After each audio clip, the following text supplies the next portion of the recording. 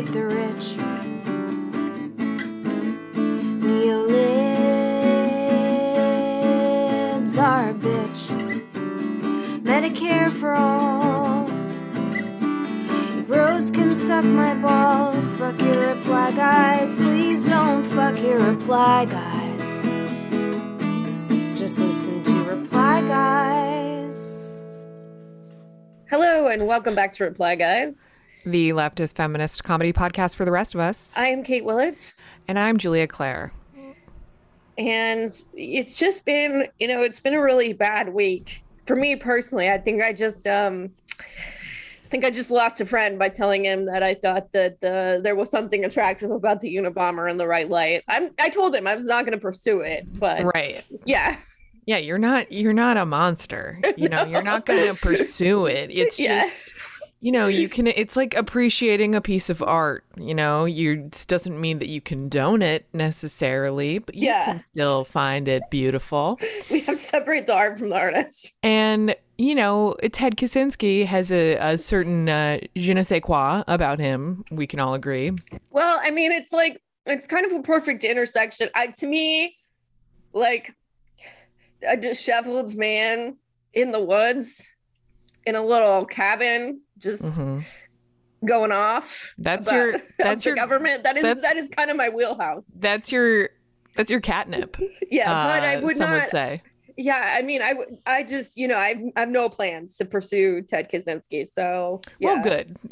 Well, that's positive. And so we're starting off the episode on a high note, that Kate is not planning on pursuing Ted Kaczynski.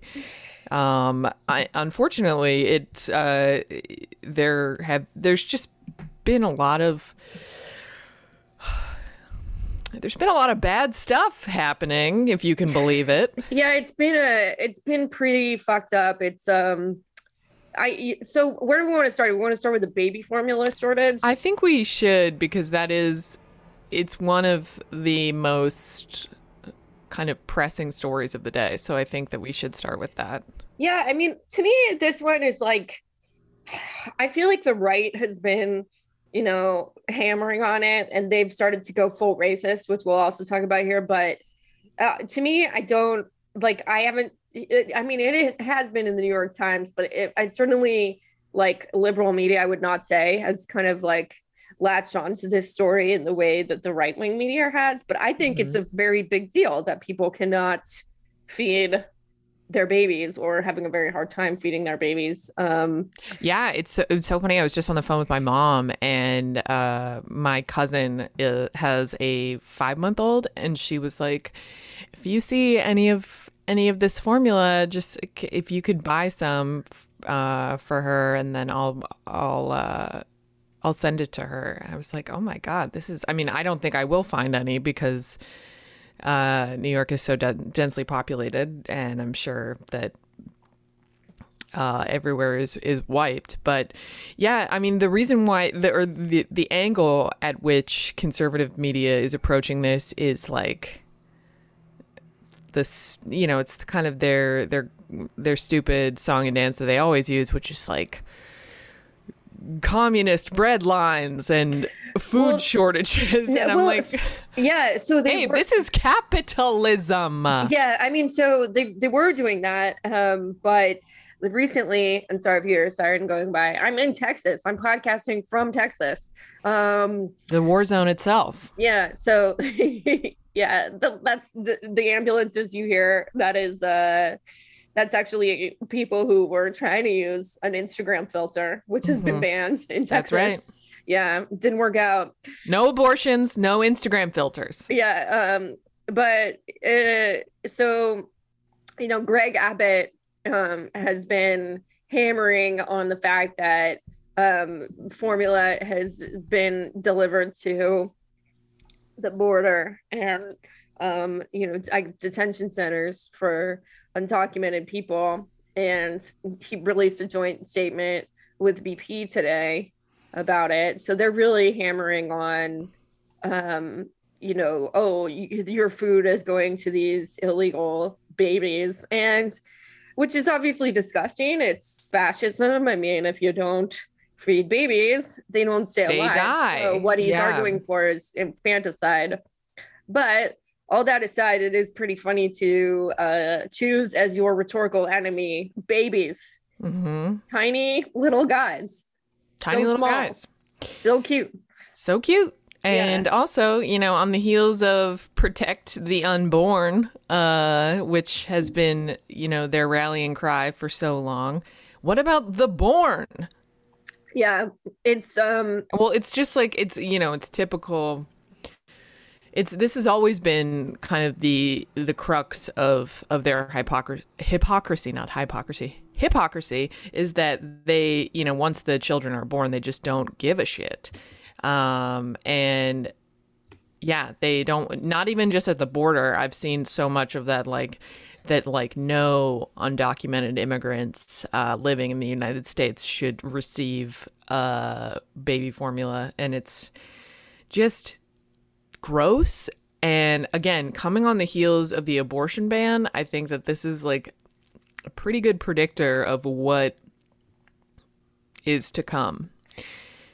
Yeah, it's really bad. Have found the White House's response to be wholly insufficient. I mean, they said that they're having, you know, the FDA is working on it. They are, Jen Psaki recommended yesterday that parents, if they're having trouble getting formula, talk to their doctors.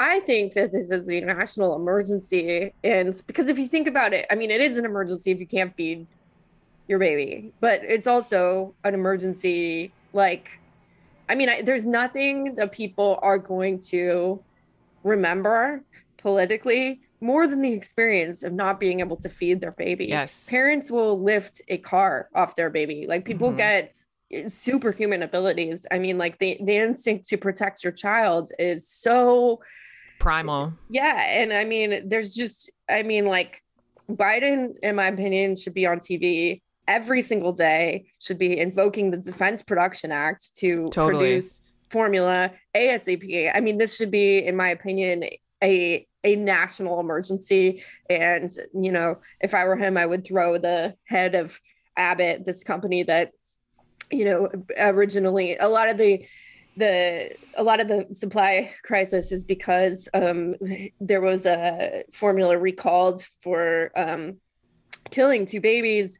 And it was because, you know, apparently there was something with their machinery that they did not fix that caused toxicity in the formula. And it then had to be recalled. And it's looking like it was around the time they needed to do stock buybacks. And so, you know, I'd be launching like a full-scale investigation. And throwing this CEO in jail, really, whether or not he did something, but most likely he did. You know? But I mean, to me, this is like, you couldn't, if you're the president of the United States, I don't think that there's almost no way to go too hard on this. This is so, I mean, it's feeding your baby, you know, and it's like, obviously, you know, there's, you know, a bunch of goons out here with the we'll just breastfeed takes, but I was just gonna say those should be our reply guys of the week. All the of the guys. I was saying this on Twitter. I just didn't think it was possible for men to prove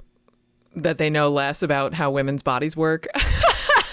Yeah, they're really into it. They are proposing a whole lot of solutions that don't exist, and we commend them for that, for their tireless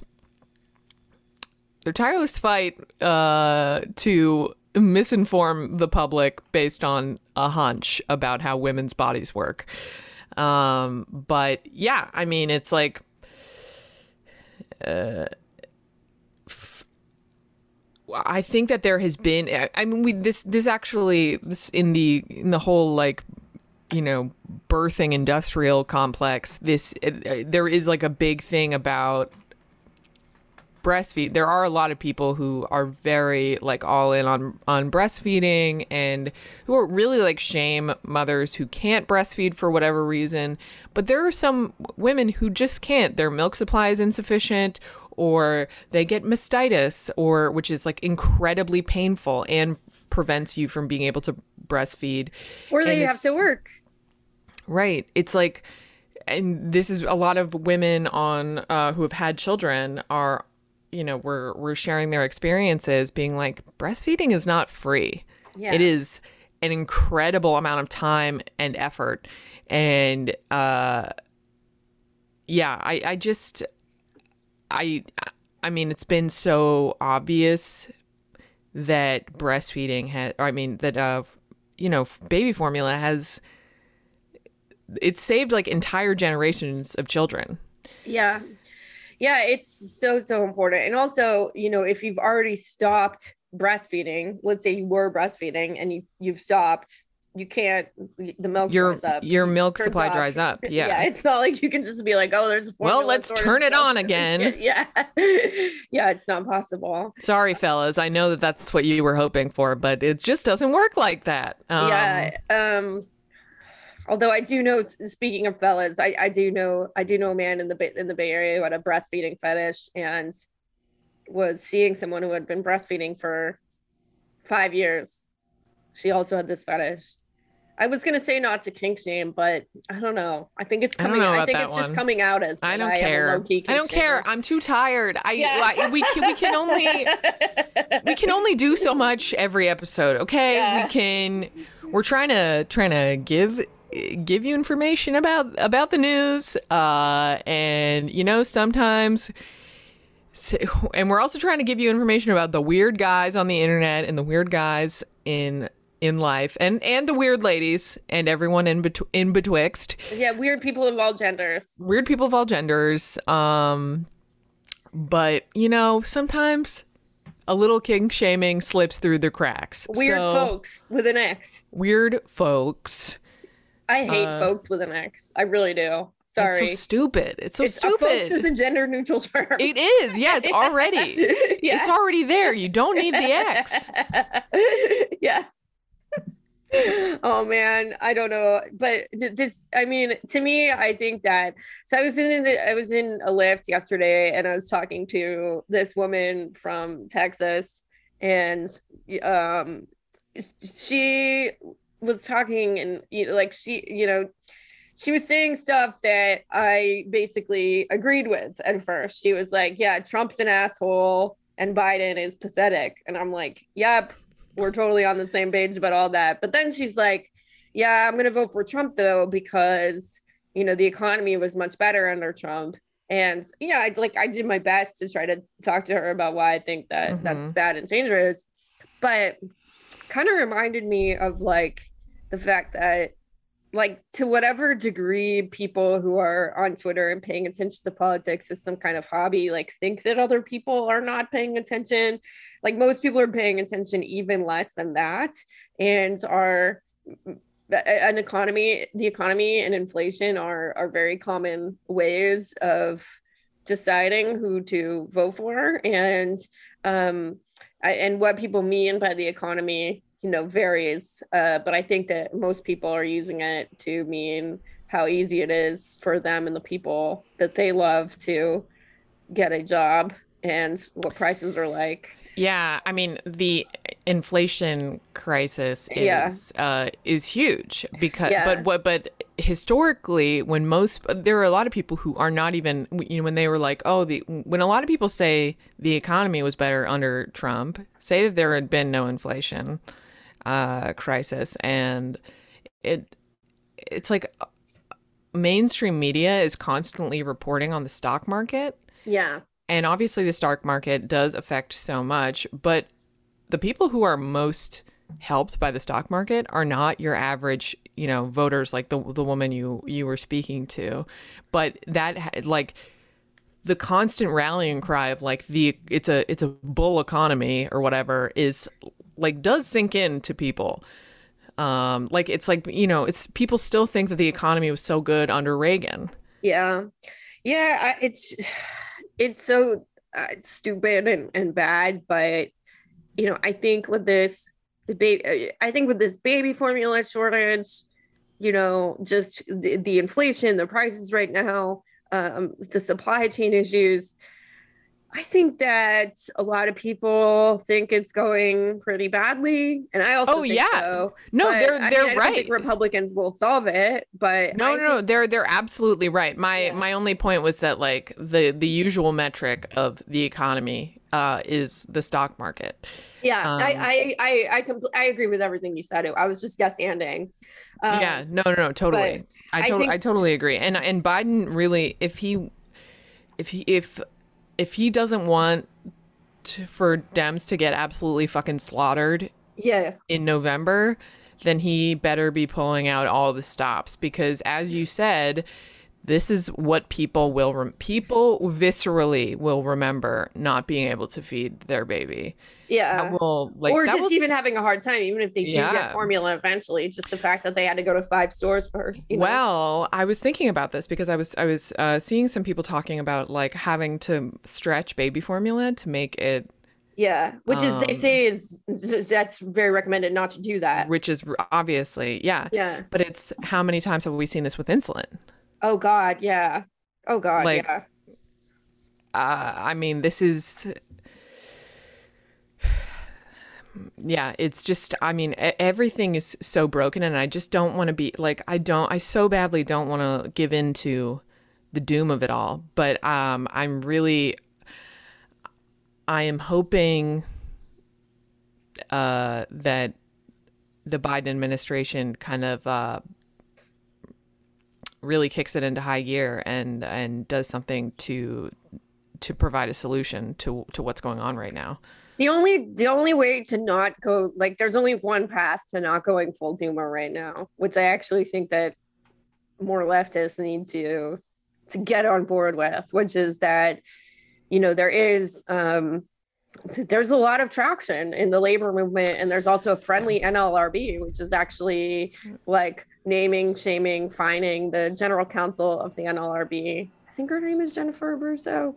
But I mean, they're more active. Like, I'm not going to say that Biden is, you know, he's not perfect on unions. Like, he needs to fucking revoke Amazon's federal contracts. But, you know, but the thing is he's more pro-union than any president that we've had in a long time. And there are some good people working at the NLRB, and there is a lot of momentum behind workers. And there are a lot of really good antitrust people working in Biden's, not Department of Labor, Department of,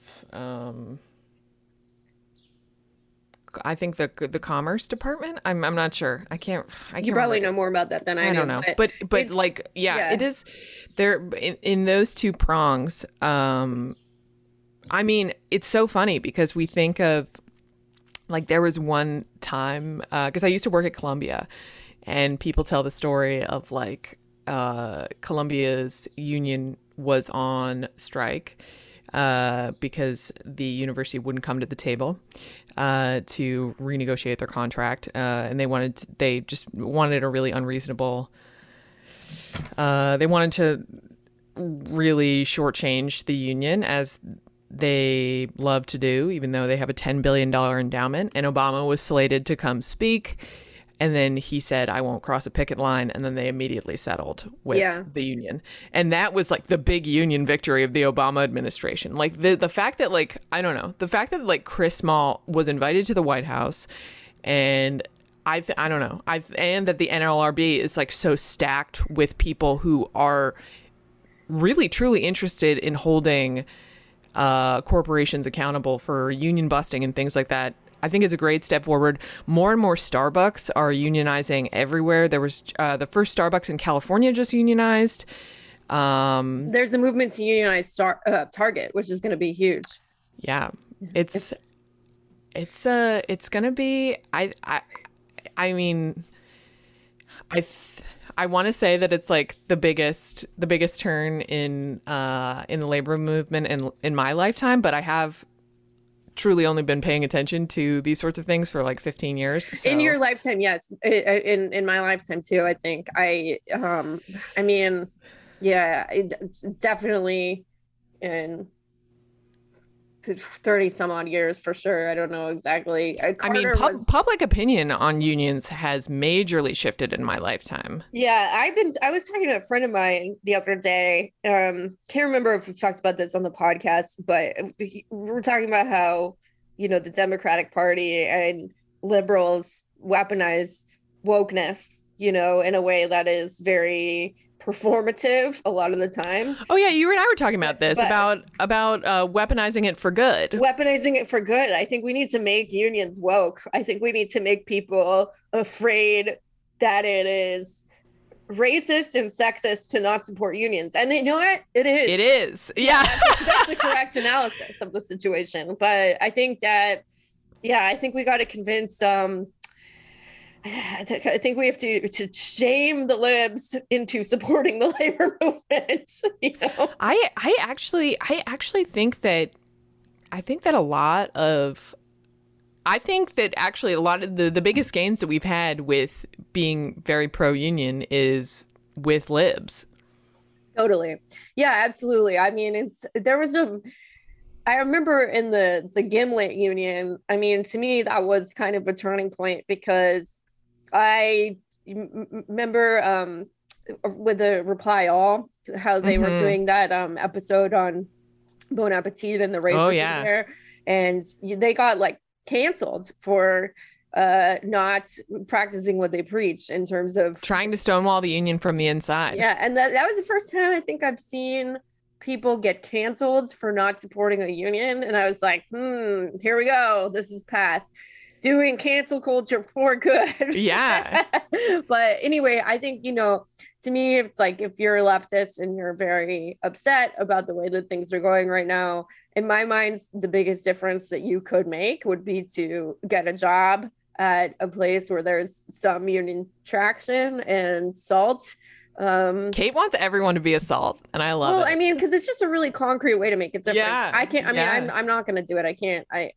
I'm not able to do that right now. But I just mean it's a lot of work, and I have nothing but the utmost respect for people who do it. Yeah, I mean, it's just like I think that like all of these terrible, terrible things that are happening, in the amount of.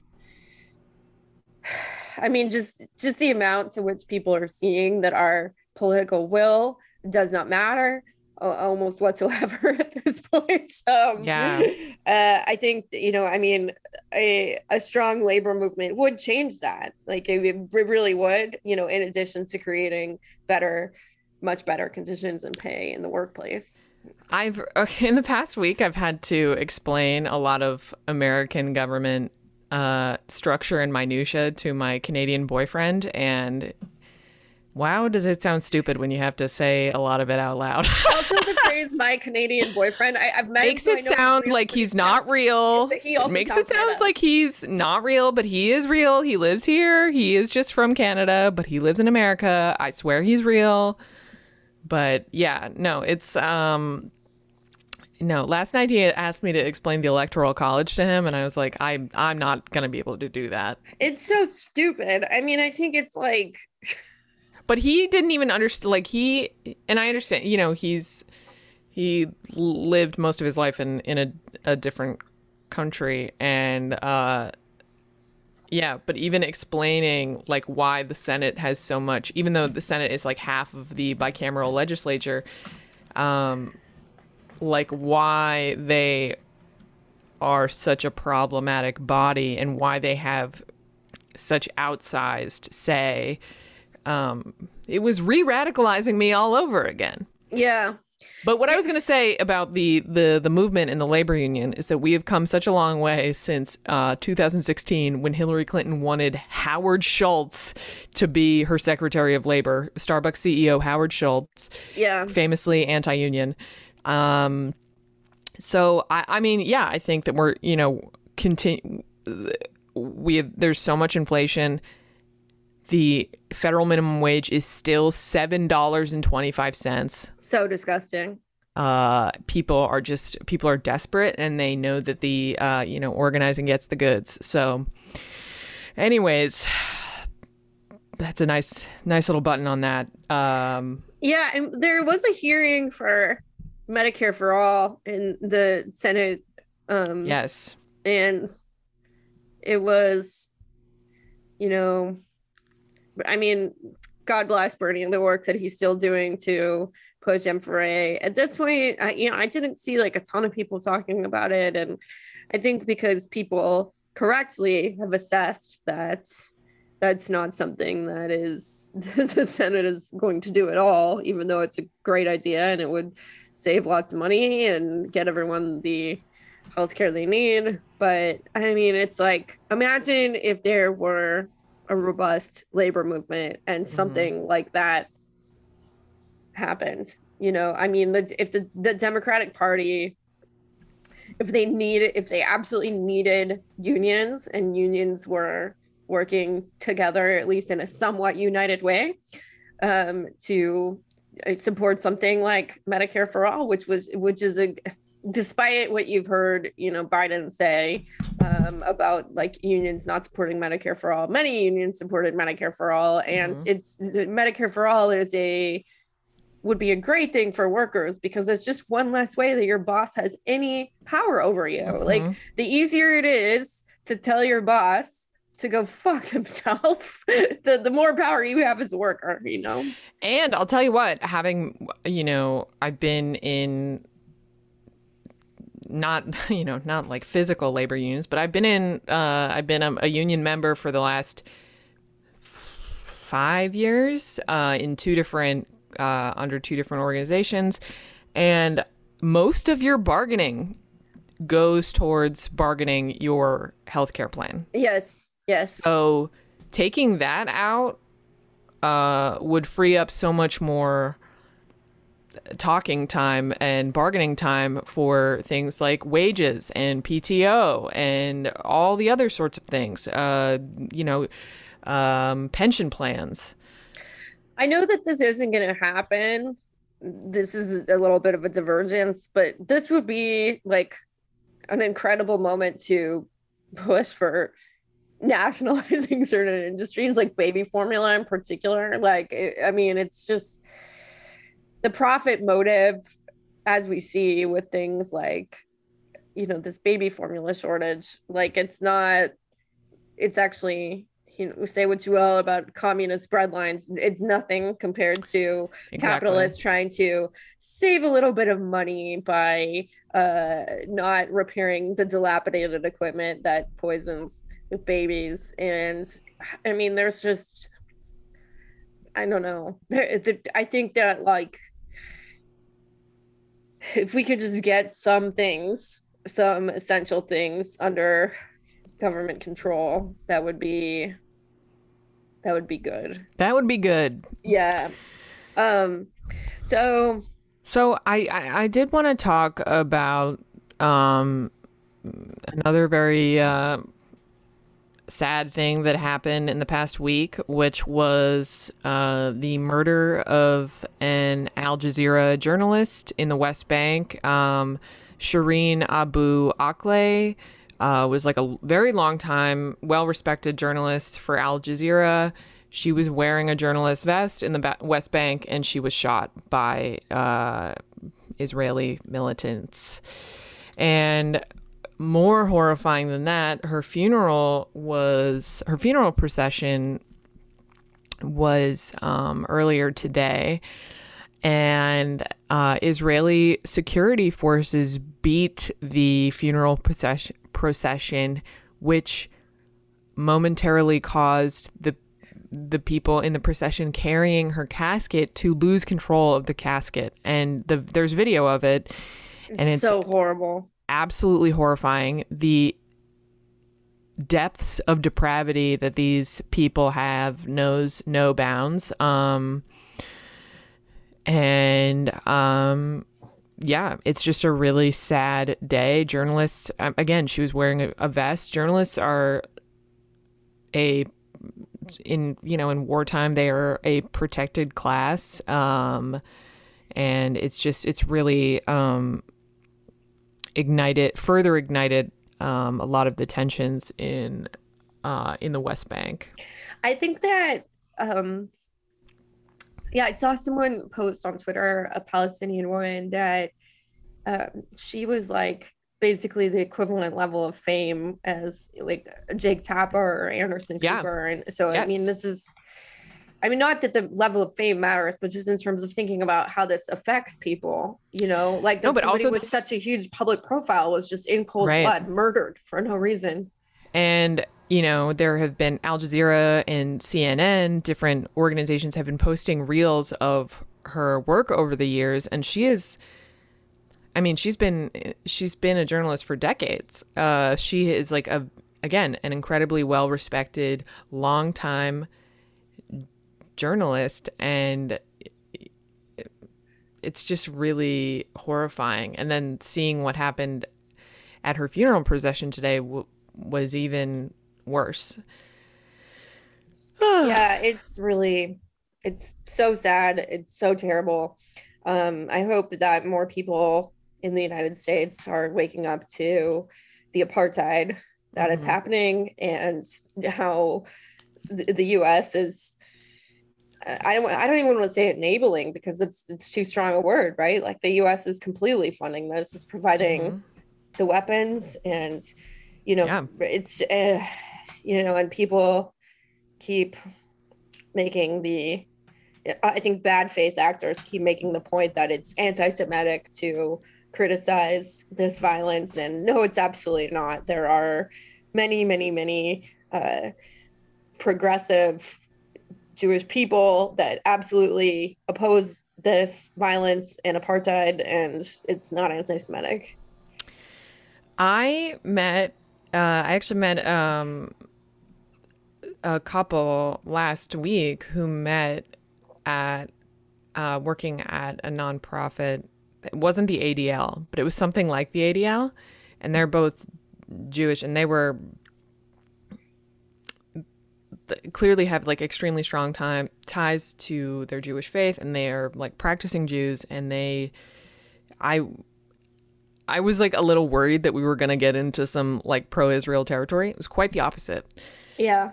They are pretty, and that's completely anecdotal, obviously, but there are so many American Jews I know who were even raised in a very like kind of pro-Israel environment, who just, you when you can see it with your own eyes what's going on, they don't adhere to that anymore. Katie Halper, who's been on the show before, she often talks about this issue on her show and has some really good guests, and I do want to plug that, because Katie is Jewish and she has a lot of Jewish guests who oppose apartheid, and I think it's just has had Norm Finkelstein and a lot of other people on the show that are really been studying this issue for a long time. And it's super sad, and it's insanely terrible, and it is I mean, Rashida Tlaib and Ilhan Omar, and there's a few other members of Congress that are speaking out about this, but on the whole, it is, I think it's still pretty taboo. Don't you think so? Oh, I think, yeah. I mean, in terms of our congressional representatives, yeah, it's and in the Democratic Party, like certainly in the Republican Party, it is absolutely prohibited. Yeah. From having any sort of criticism of Israel, but in the Republican Party, I mean, in the Democratic Party rather, it is definitely still taboo.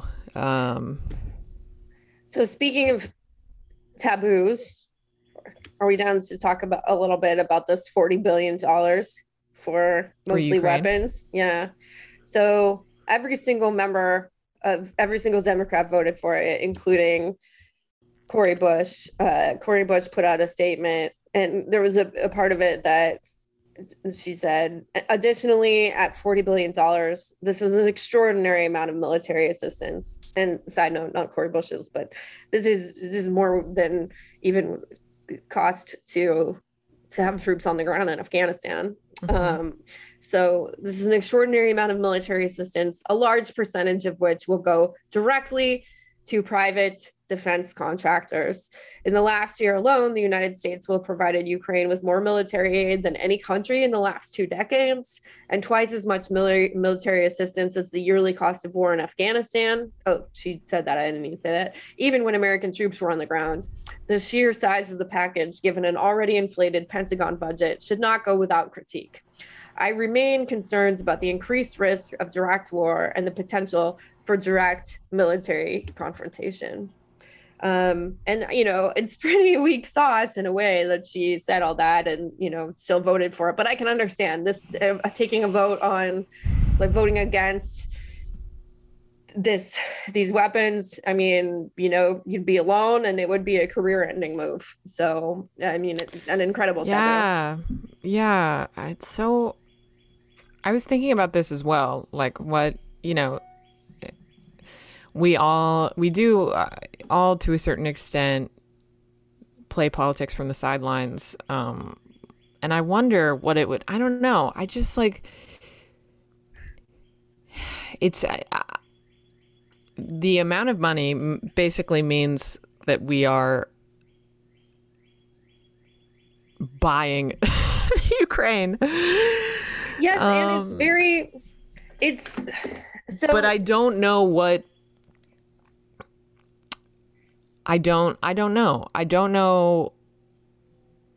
I'm trying to think of voting no on it. Yes, I completely object to the amount of money being spent, but at the same time, I'm just I don't know. I watch, when you watch what's going on and what the Russian military is doing, I don't know. But I also don't want the US to be world police, and I never have. But I don't know. It's all it really does seem like a rock and a hard place situation. So I think I have a somewhat different opinion on this. And I think one thing that people do not realize is the war in Ukraine has kind of explicitly, and even in the way that elected officials are talking about it,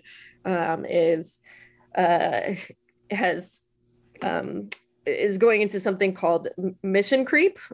Basically, that the goals have gone from, helping Ukrainians defend themselves to us actually trying to weaken to weaken Russia. And this is something that Dan Crenshaw, the eye patch guy, admitted to on Twitter today. The way that people are starting to talk about this is defeating Russia.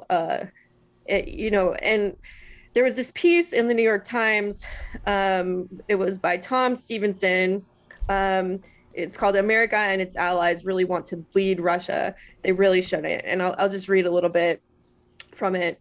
The war in Ukraine has entered a new phase. It is no secret that the initial invasion went badly for Russia. Expecting easy victories, the Russian army inflicted terrible destruction, especially in its shelling of cities, but for the most part failed to take territory outside of the southeast of the country. Ukrainian resistance was fierce. After 6 weeks of war, undermanned Russian forces were made to retreat from Kiev and its suburbs. And then he describes what has happened militarily, but I think a key point in this article is the strategic shift. Whereas once the primary Western objective was to defend against the invasion, it has become the permanent strategic attrition of Russia. The outline of the new policy began to emerge on April 13th when the Pentagon called a convocation of the 8 biggest American arms companies to prepare arms transfers on a grand scale. The result was the pledge made by President Biden on April 28th that the U.S. would provide 4 times as much military aid to Ukraine as it had already supplied since the beginning of the conflict. a promise made good by a proposed aid package for Ukraine worth 39.8 billion. And here's, I think, the most interesting point that he talks about. And this, I have seen, echoed in the rhetoric from our electeds as things get escalated. When I was in Ukraine, this is Tom Stevenson again. When I was in Ukraine during the first weeks of the war, even staunch Ukrainian nationalists expressed views far more pragmatic than those that are routine in America now. Talk of neutral status for Ukraine and internationally monitored plebiscites in Donetsk and Luhansk has been jettisoned in favor of bombast and grandstanding. I think that it's really clear and dangerous that I think, essentially we are fighting a proxy war at this point. And it's, it's not kind to the US never has benevolent motivations. Like we're never like, right. I know that. People. Yeah. This is Dan Crenshaw today. I found his tweet. There was a user called Bungus Chig that said to Dan Crenshaw, you sound off about that stuff, but then you vote yes on the 40 billion to Ukraine. Dan Crenshaw was originally talking about fentanyl. And Crenshaw says, yeah, because investing in the destruction of our adversary's military without losing a single American troop strikes me as a good idea. You should feel the same. And this is, I think, what is going on at this point. And it's not like this is not benevolent humanitarian. No. Yeah. Look, I don't disagree with anything that you've said. And yeah, it's such an immense sum of money, and it does really get my goat that they can always find money for military aid or for the defense budget or for the Pentagon, what have you, and never for anything else. But there are, like, I was just thinking about Madison Cawthorn's tweet about, like, imagine if we spent $40 billion on veterans, and then everyone pointed out, you voted against increasing benefits for veterans. He's such a fucking idiot. He's such an idiot. The Republican Party is obviously wholly irredeemable, and he is he is an absolute ghoul. But it really does frustrate me. I guess I don't know. Sometimes I just feel like I'm too easily. This is why I shouldn't be a politician, maybe, because I'm just my heartstrings are too easily pulled by people with nefarious intentions. Yeah, I mean, I think that, the thing that's really taboo, and the thing that no elected official can say. I mean, Ilhan Omar so far, I think, has been the bravest of anybody. Mm-hmm. She expressed concern, I think, in late March, like, hey, I'm a little concerned that we don't know what is going to happen to these weapons, right? Because we are flooding Ukraine with weapons, and it's not like we're going to ask for the weapons back, right. And there's, as much as Putin's BS about, we're denazifying Ukraine is totally fucking made up. Mm-hmm. That doesn't mean that Ukraine doesn't actually have a far right problem. I'm not saying that's everyone or even, the majority of people or anything, but I'm just saying, like, it's when people like that get weapons, or maybe are going to sell the weapons, we're not like, it's not like a library card where like they have to check the weapons back in. No. And it's really dangerous, but mm-hmm. No one can say that,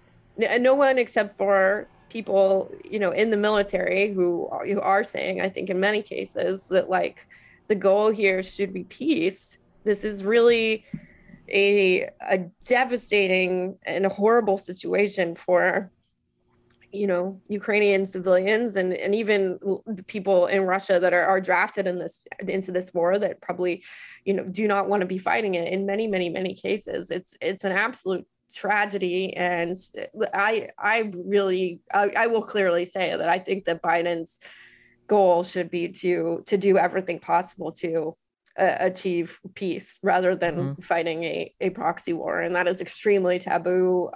Is seen as Putin apologia, and I think that's really unfortunate and dangerous because for a lot of reasons, the complete destruction of the country of Ukraine, but also because I don't think that people clearly realize like how easily this could escalate to nuclear war. Like Russia has all of these, and this is me talking about something I don't know that much about, but I have heard from people who know way more about it, that Russia has like in their military doctrine a bunch of situations where they like automatically use nuclear weapons, and it's not like this thing that goes through debate and strategy. They have like contingencies of like, if this happens, we use a nuclear weapon. And right now, like we have the people like leaking to the press that U.S. intelligence is aiding the Ukrainian military, and just this could go. It is not even particularly unlikely that this could veer into extremely dangerous territory. And Ukraine famously gave up its nukes. Yeah. So those nukes would have to, any return fire would have to come from another country. That probably would be us. But yeah, bad stuff all around. Yeah, it's I find it to be like, I find the discourse around this to be really. I mean, I see there's even less opposition to this than there was to the Iraq war, and we are talking about something that could be the potential end of life on Earth. And I just want to say that I find that deeply disconcerting. Yeah. That there's not really even a strong opposition on the left. It's really only some of the MAGA chuds are opposing it, but I mean, they're bad faith actors. It's not like they have humanitarian motives. Yeah, they're opposing it because they, like, the MAGA chuds support Russia in some way. Yeah, and that's the thing too, is like, if you say like, hey, I actually think that we should stop this influx of weapons and work towards peace instead. And you have to remember, like, the Ukrainian people, like the idea that there's no people in Ukraine that support peace, well, that can't be true, because Zelensky was elected by a very large margin on a peace platform. Like, he was like, I am going to establish peace with Russia, and Ukrainian people were tired of living with war even then, before this war started, when it was just contained to the Donbas region. Right. And I harp on this a lot, and I know that that some people think that this is kind of a secondary point, but it really would be helpful if we didn't have effectively no State Department. Yeah. And people think that that's just kind of a normie wonky response to this, but this is ideally what State Departments are for. Although I agree with you, and there is something kind of funny about that in this particular case, which is the lady that was the State Department person in Ukraine is like on tape.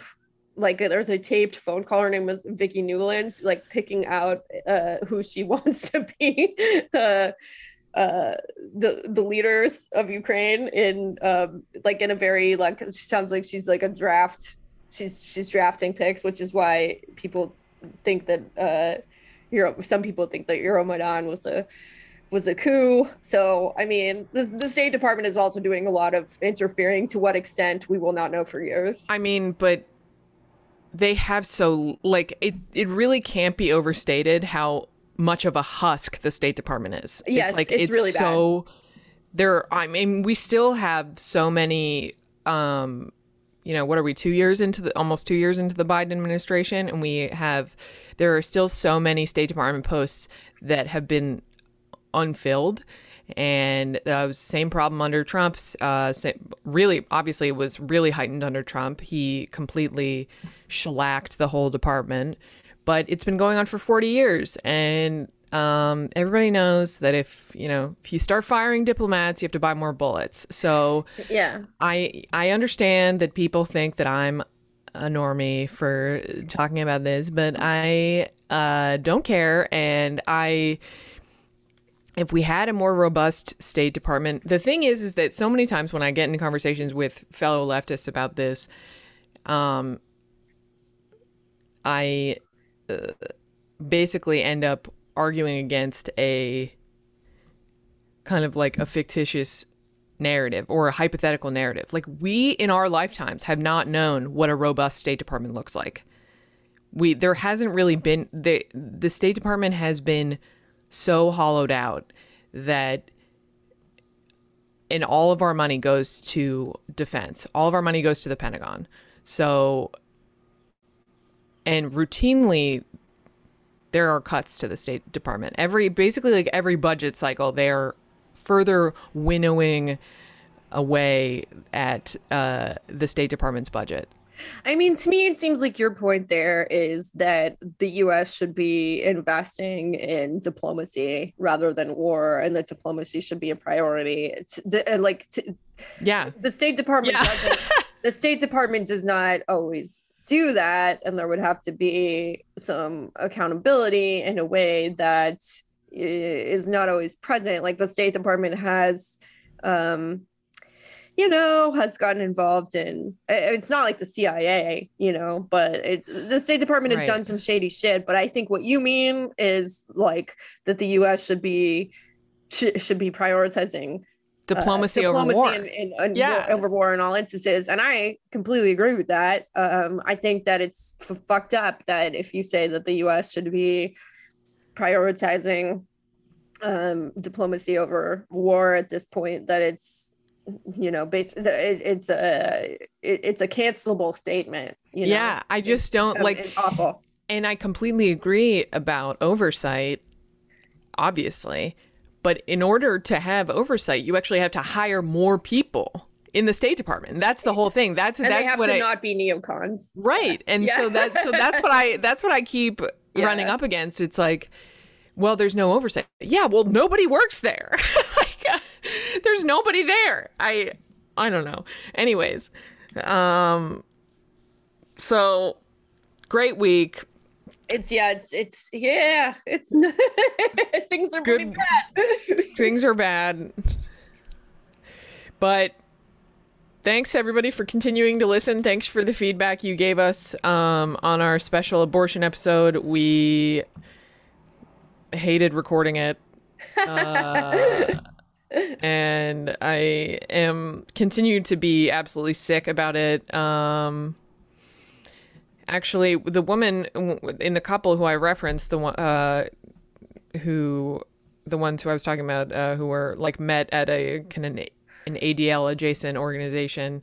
She talked to, unrelated. It was after the decision was leaked. She talked about her ectopic pregnancy. Oh my gosh. That she had in between her two. She has two children. She had an ectopic pregnancy in between the two of them. She didn't even bring it up in the context of what was happening. She just like was talking about her family and told us about that. And I was like, yeah, she'd be dead if she lived in a state where, I don't know. I'm really worried about what's coming down the pike, to be totally honest, because I know that Republicans are going to run on that. I know that they're going to run on taking back the Senate so that they can. I mean, Mitch McConnell said that a national abortion ban is possible. Of course they're gonna do that. Why wouldn't they do that? I know. So, but he also said that he wouldn't kill the filibuster to do it, which I don't think is true. I think he's going to kill the filibuster. Everything that these people say, that any way that they promise to moderate themselves, is obviously a lie. Right. No matter what the white guys on Twitter tell you. Yeah. And also, he also said that if Republicans win back the Senate, then he would not confirm another Supreme Court justice for the Biden administration, possibly for 6 years. So I'm really scared. I'm scared about what's coming down the pike in terms of like people in these, fervently anti-choice states, people being prosecuted for getting abortions in other states. And if you think that that's not possible, it's literally from the playbook of the Fugitive Slave Act of 1850. It's true. It's just like there are ways that states can enact their laws across state lines. And also just like, using people's search histories on their computer to prosecute. It's all just like, not only is all of this abortion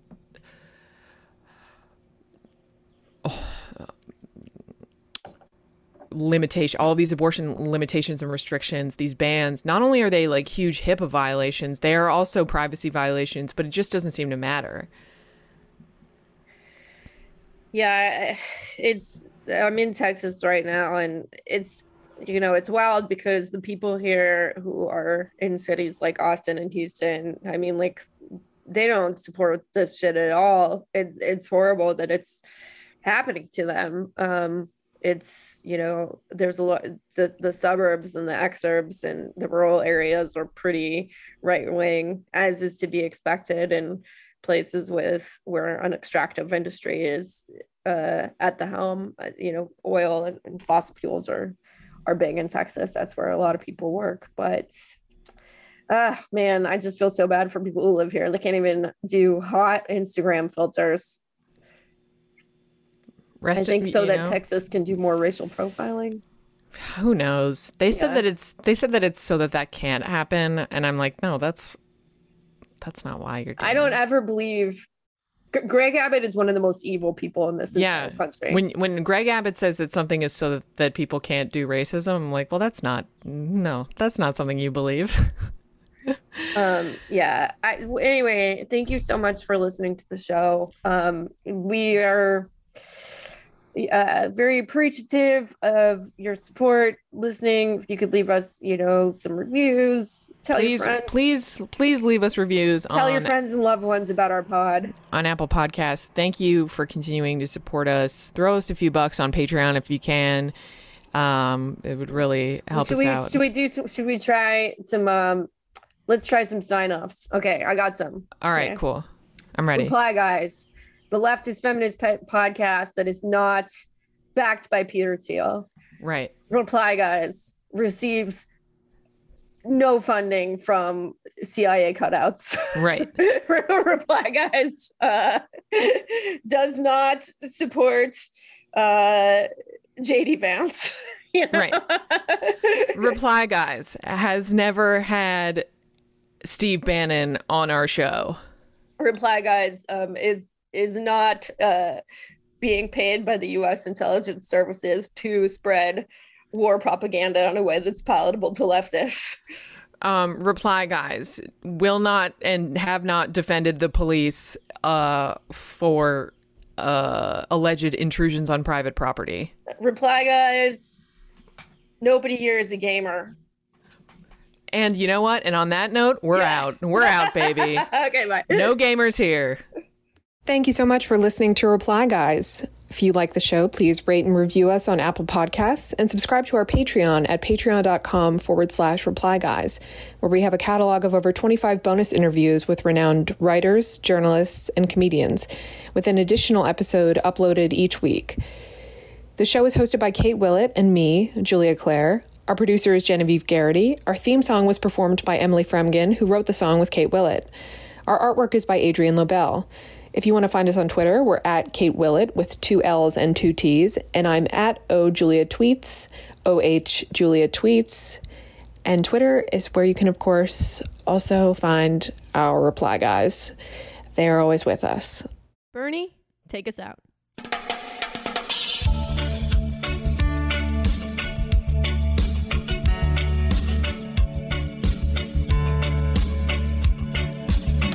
As I went walking that ribbon of highway, I saw above me that endless skyway.